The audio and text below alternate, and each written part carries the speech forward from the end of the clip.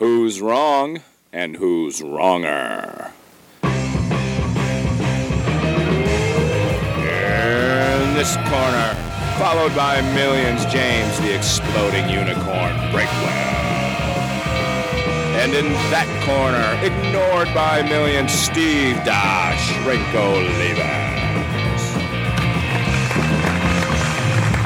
All right, listen to the thunderous applause. There are so many people who just love us, people who hang on our every word, people who tune into this podcast by accident. It is Wrong and Wronger with me, Steve Olivas, and my partner sitting right here across from me, James, the Exploding Unicorn Breakwell. James, can you believe what we got going on?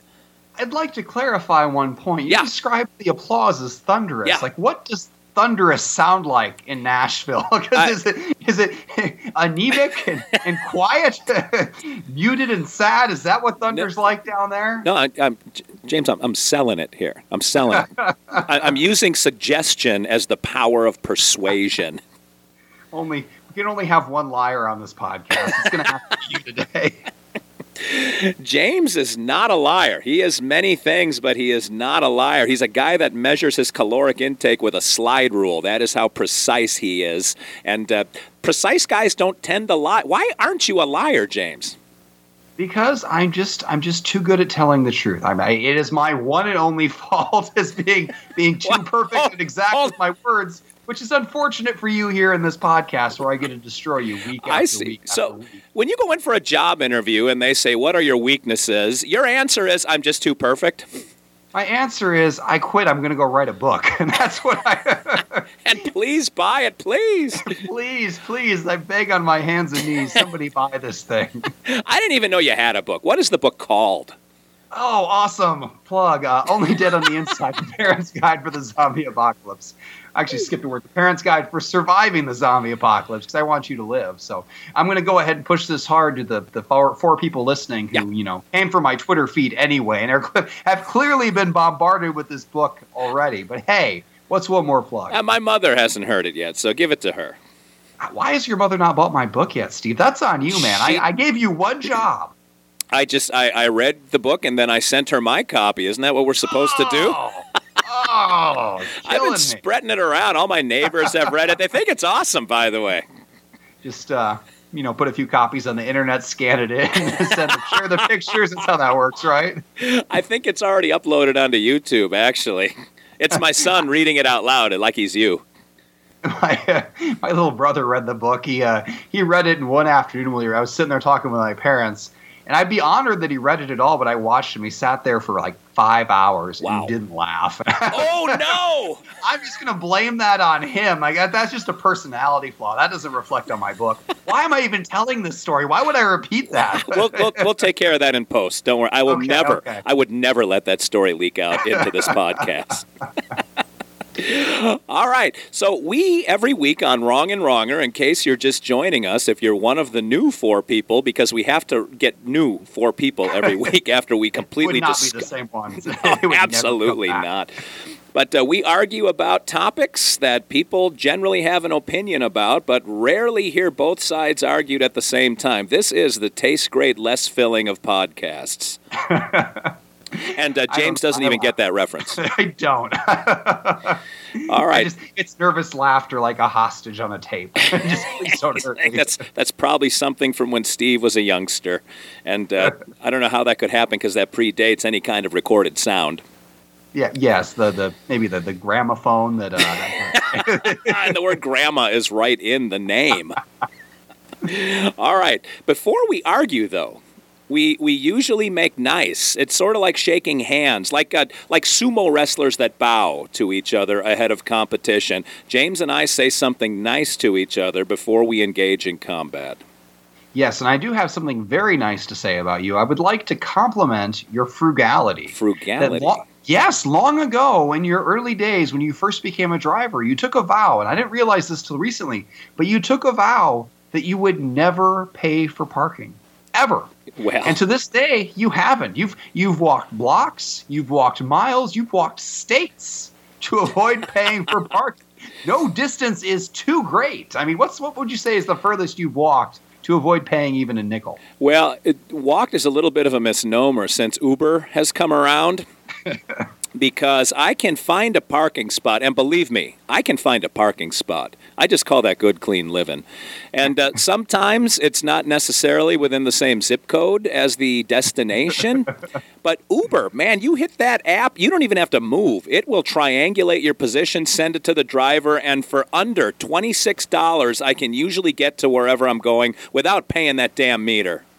That is just good savings right there. You saved yourself at least $1. Thanks. That's good for you. No, I'm glad somebody finally recognized my achievements. My children, my wife, my family, most of my friends, they think it's ridiculous, but this is why you and I vibe.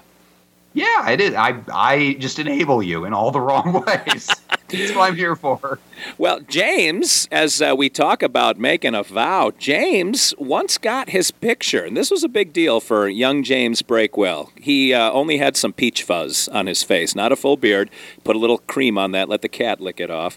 But he got his picture in his small-town newspaper next to his bicycle that was stolen by the town bully, and I think her name was Kimmy. But James, he put the APB out on that bicycle, and I think a Good Samaritan finally did return it to you.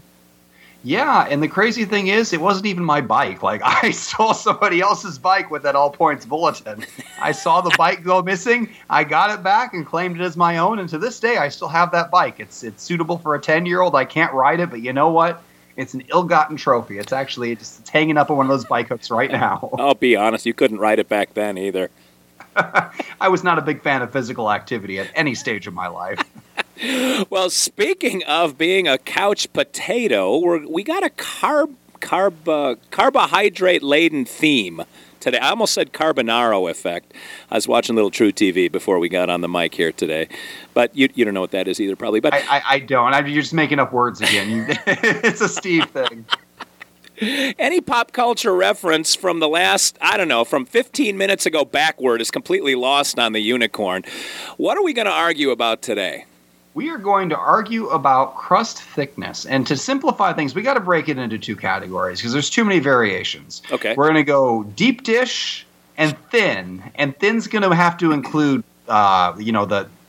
real thin, and then like your traditional, Domino's crust or Papa John's crust. Yeah. Hand tossed. I don't know what that's called. Hand tossed. Yeah. There we go. That's the right word. All right, but we got this is Chicago versus New York. We got Chicago deep dish and then the New York thin crust. Those are the preferred styles of those regions in the country. In Los Angeles, they don't even have pizza. They put goat cheese and kale and other non-edible things on their pizza, so they don't count. Those are dark times over there, man. I don't know how people live on the West Coast. If you're one of our 4 listeners over there, I am sorry, but you need to move. Yeah. All right, so the position that you will take shall be determined by the Guam Quarter of Fate. We got George Washington on one side and the Isle of Guam on the other. What shall they represent?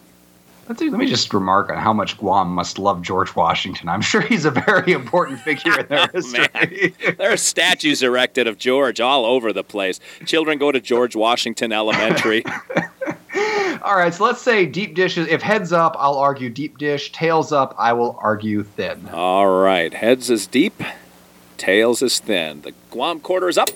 Oop, it landed on my preamp tube mic. And Guam is facing me. I had to pull it over close because my eyes aren't what they used to be. That is tails, huh? Yeah, so you get thin crust. Thin. That's awesome. I got the winning argument again. That quarter loves me. So says you now. Well, I don't know why anyone would want the deep dish. I mean, you can't even get your whole mouth around it. It's like 4 pizzas stacked on top of each other. What are you talking about? You know what? You don't put a whole pizza in your mouth at once? Not literally the whole pizza, Steve. The width of the pizza. Come on. Or the depth of the pizza. Let's get our 3 dimensions calibrated before we get into this debate. But the thinner crust, the hand toss, is about the right thickness that you want. You can, at that thickness, a person like you can probably eat 2 pieces. A grown man like me can eat, 4 to 6 to 8 to 12, whatever it is, the necessary amount to get in there. And I'm the one not wearing pants, right? Okay. You get the You get the cheese, you get the sauce, you get the crust, all properly proportioned. You don't want crust that's thicker than the cheese. You don't want cheese that's thicker than the sauce. It's all proportional for the perfect flavor profile. I mean, that's why every place outside of Chicago makes pizza that way. There's one place in the Americas that makes it the way you want it, and that's in Chicago, and it never spread out of there. And the people who eat it can never leave because they weigh too much, because it just destroys your body. Like, deep dish is not the way to go. No, thin crust, if you go to New York, there's a proper way to eat thin crust, and that is to not even eat it like pizza. You got to eat it like a taco, because there's not enough pizza there to have it just single layer. You have to double down in order to get enough in your mouth to even register as pizza going down the hatch. You get a good Chicago-style pizza, and you can put anything on that, and it sits on a bed of what's basically garlic bread. It's soaked up with all that butter and garlic and that good Italian delight, and it just melds with the toppings that you put on. And you can put on toppings that got a little bit of meat to them. You can slice up Italian sausage and just scatter those things over the top, and they can land with a thud and leave a little splash mark in the sauce and the cheese, because you can have a hearty, a stout, a robust. You like stout beer, this is stout pizza. You match it with your beer, and you've got a meal you can chew for a while. That thin crust pizza, you fold it, and if you miss your mouth, everything slides off into your lap, and then you've got to have this weird stain that you walk around the subway with. I can't imagine that you feel comfortable that way, but maybe you do. I don't judge. I'm going to blow your mind, Steve. I'm going to blow your mind. Are you sitting down? Are you ready? It's the only way to go. There is a lot of America that is in neither New York nor Chicago. There's like a whole 50 states worth of people out there. Yeah. Even like in Illinois and New York State, there's parts of them that aren't in those cities. And those parts of them, the national pizza chains that serve there, they serve the thinner crust, but not like the New York folded pizza, which that's ridiculous. Let's be honest. I've lived 32 years. I've never folded a pizza. I mean, that's just not how you eat pizza. It's the regular, the regular depth, the regular amount of pizza. I mean, think about what Peyton Manning advertises. He advertises Papa John's pizza. Now, that is a properly proportioned pizza. Peyton Manning, the perfect human being who's never been wrong about anything in his life, tells me I should be eating Papa John's pizza. God. Why would he lead me wrong, Steve? Tell me that. You know what? My mind is blown because you are so off base on this one. Peyton Manning is selling pizza that if a little bit of cheese got on the box it came in, you wouldn't be able to tell them apart. Papa John's pizza, that's not pizza. That's an insult to humanity is what that is. I got two words. Pizza Hut. They've got the best deep dish pizza. Another chain, Uno, a great Chicago chain that's all over the country, and they serve pizza the way God intended. God wants to sink his teeth into some pizza. He doesn't want to be insulted by some guy that went off to the Broncos to end his career. Come on. And win a Super Bowl with no working arms. They rolled him out there in a wheelchair, and he won, Steve. He won. I don't really follow football, but the point is, Papa John's pizza is now, you can't even put that in the pizza category. Oh, you absolutely can. There are so many good chains that have the thinner pizza. And like when you get to really thin pizza, that's where it's at. Like that's an Indiana thing. There's a chain called Arnie's that you would never eat, that you would never appreciate because it's everything that's good and wholesome and worth living about life. So it would burn you like fire. But it is the thinnest of thin crust with diced pepperoni and greasy cheese, and it's amazing. In rural areas, there's a thing called Pizza King out here. Same deal, thin. Monocle's Pizza. Those are great. Then you go one step up with the pan tossed. You got Domino's, you got Little Caesars, you got Papa John's, you got a million other chains. Yeah, those are all pizza. And then you get to the deep dish, and it's just a few. It's just a few because people don't eat pizza that way. And the further out you get from Chicago, the more sparse those are. Like you'd have to drive 50 miles from my house to find an Uno's. I mean, they're just not out here because nobody eats pizza that way because we have taste buds, and that really just cuts it all out. I mean, that's a huge disqualifier for those chains. Taste buds requires that you spread a little bit of ragu on loose leaf paper and call it pizza. Little Caesars, Domino's. I feel like you've just been scammed. Like, what were you eating? Like, here's a sheet of A4. No, that's true. Sauce on it. Enjoy. More like a refrigerator box that got cut into triangles, and that's what Little Caesars pizza is.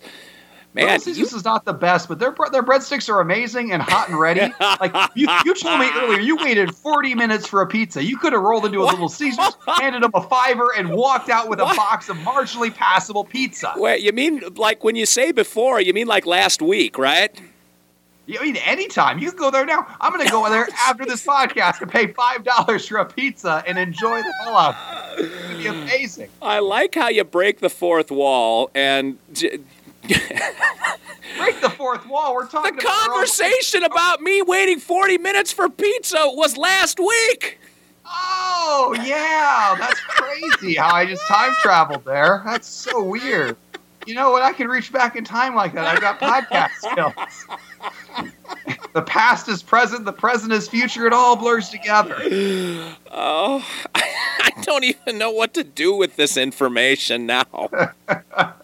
Well, since I can see the future, I'm going to tell you, in the future, deep dish pizza is extinct, thin crust and pan crust rules the earth, and we have 200 years of paradise and good fortune. Now, the only reason that thin crust is a thing is by penny-pinching corporate America. It's big pizza. It's greed.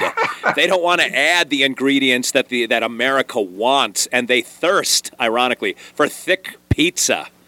Ingredient singular. There's one ingredient that's taken out, and that's oil. Thin crust pizza is pizza where they don't dump half a cup of oil in the pan beforehand. You dump that in there, you increase your risk of heart attack by 100%, and suddenly you think you're getting a good deal. But you're not. You're eating clogged arteries is what you're eating. Wow, and they're delicious. And the still beating heart of my enemies. That goes right on top. Okay. that explains some things about you as well. When I look into the future, I will remember that next time. But seriously. Well, next time could be 4 minutes from now. Next time could be 3 months from now. That you have no respect for the timeline. I don't. I really don't. Remember that one time you made me name a topic for the next week, and I actually named a topic, and it ruined everything? You remember that?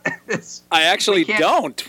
We can't have linear time with this podcast. It doesn't work. It screws up everything. We're worse than the Back to the Future series. Did we actually do the topic that you threw out? We had to. We were locked in. We had an ironclad bond with our two listeners at the time, and we had to do that topic, even though neither of us thought it was a good idea to run it. And you vowed on your mother's soul that you would never do that again. Oh, well, and you've come through every time because you have no idea what we're doing, even when we start.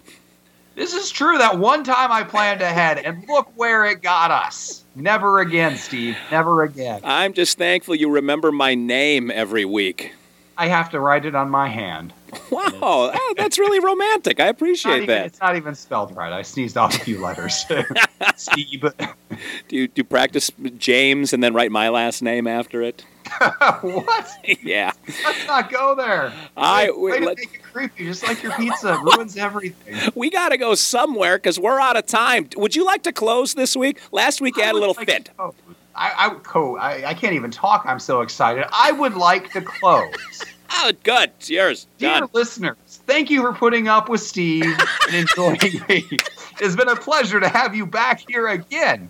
If you would like to follow me on Twitter, you can go to @ExplodingUnicorn without the E. On Facebook, it's Exploding Unicorn with the E. So simple. On Twitter, if you want to follow Steve, which is a terrible idea, but if you want to do it, it's Steve Olivas spelled out just like it sounds.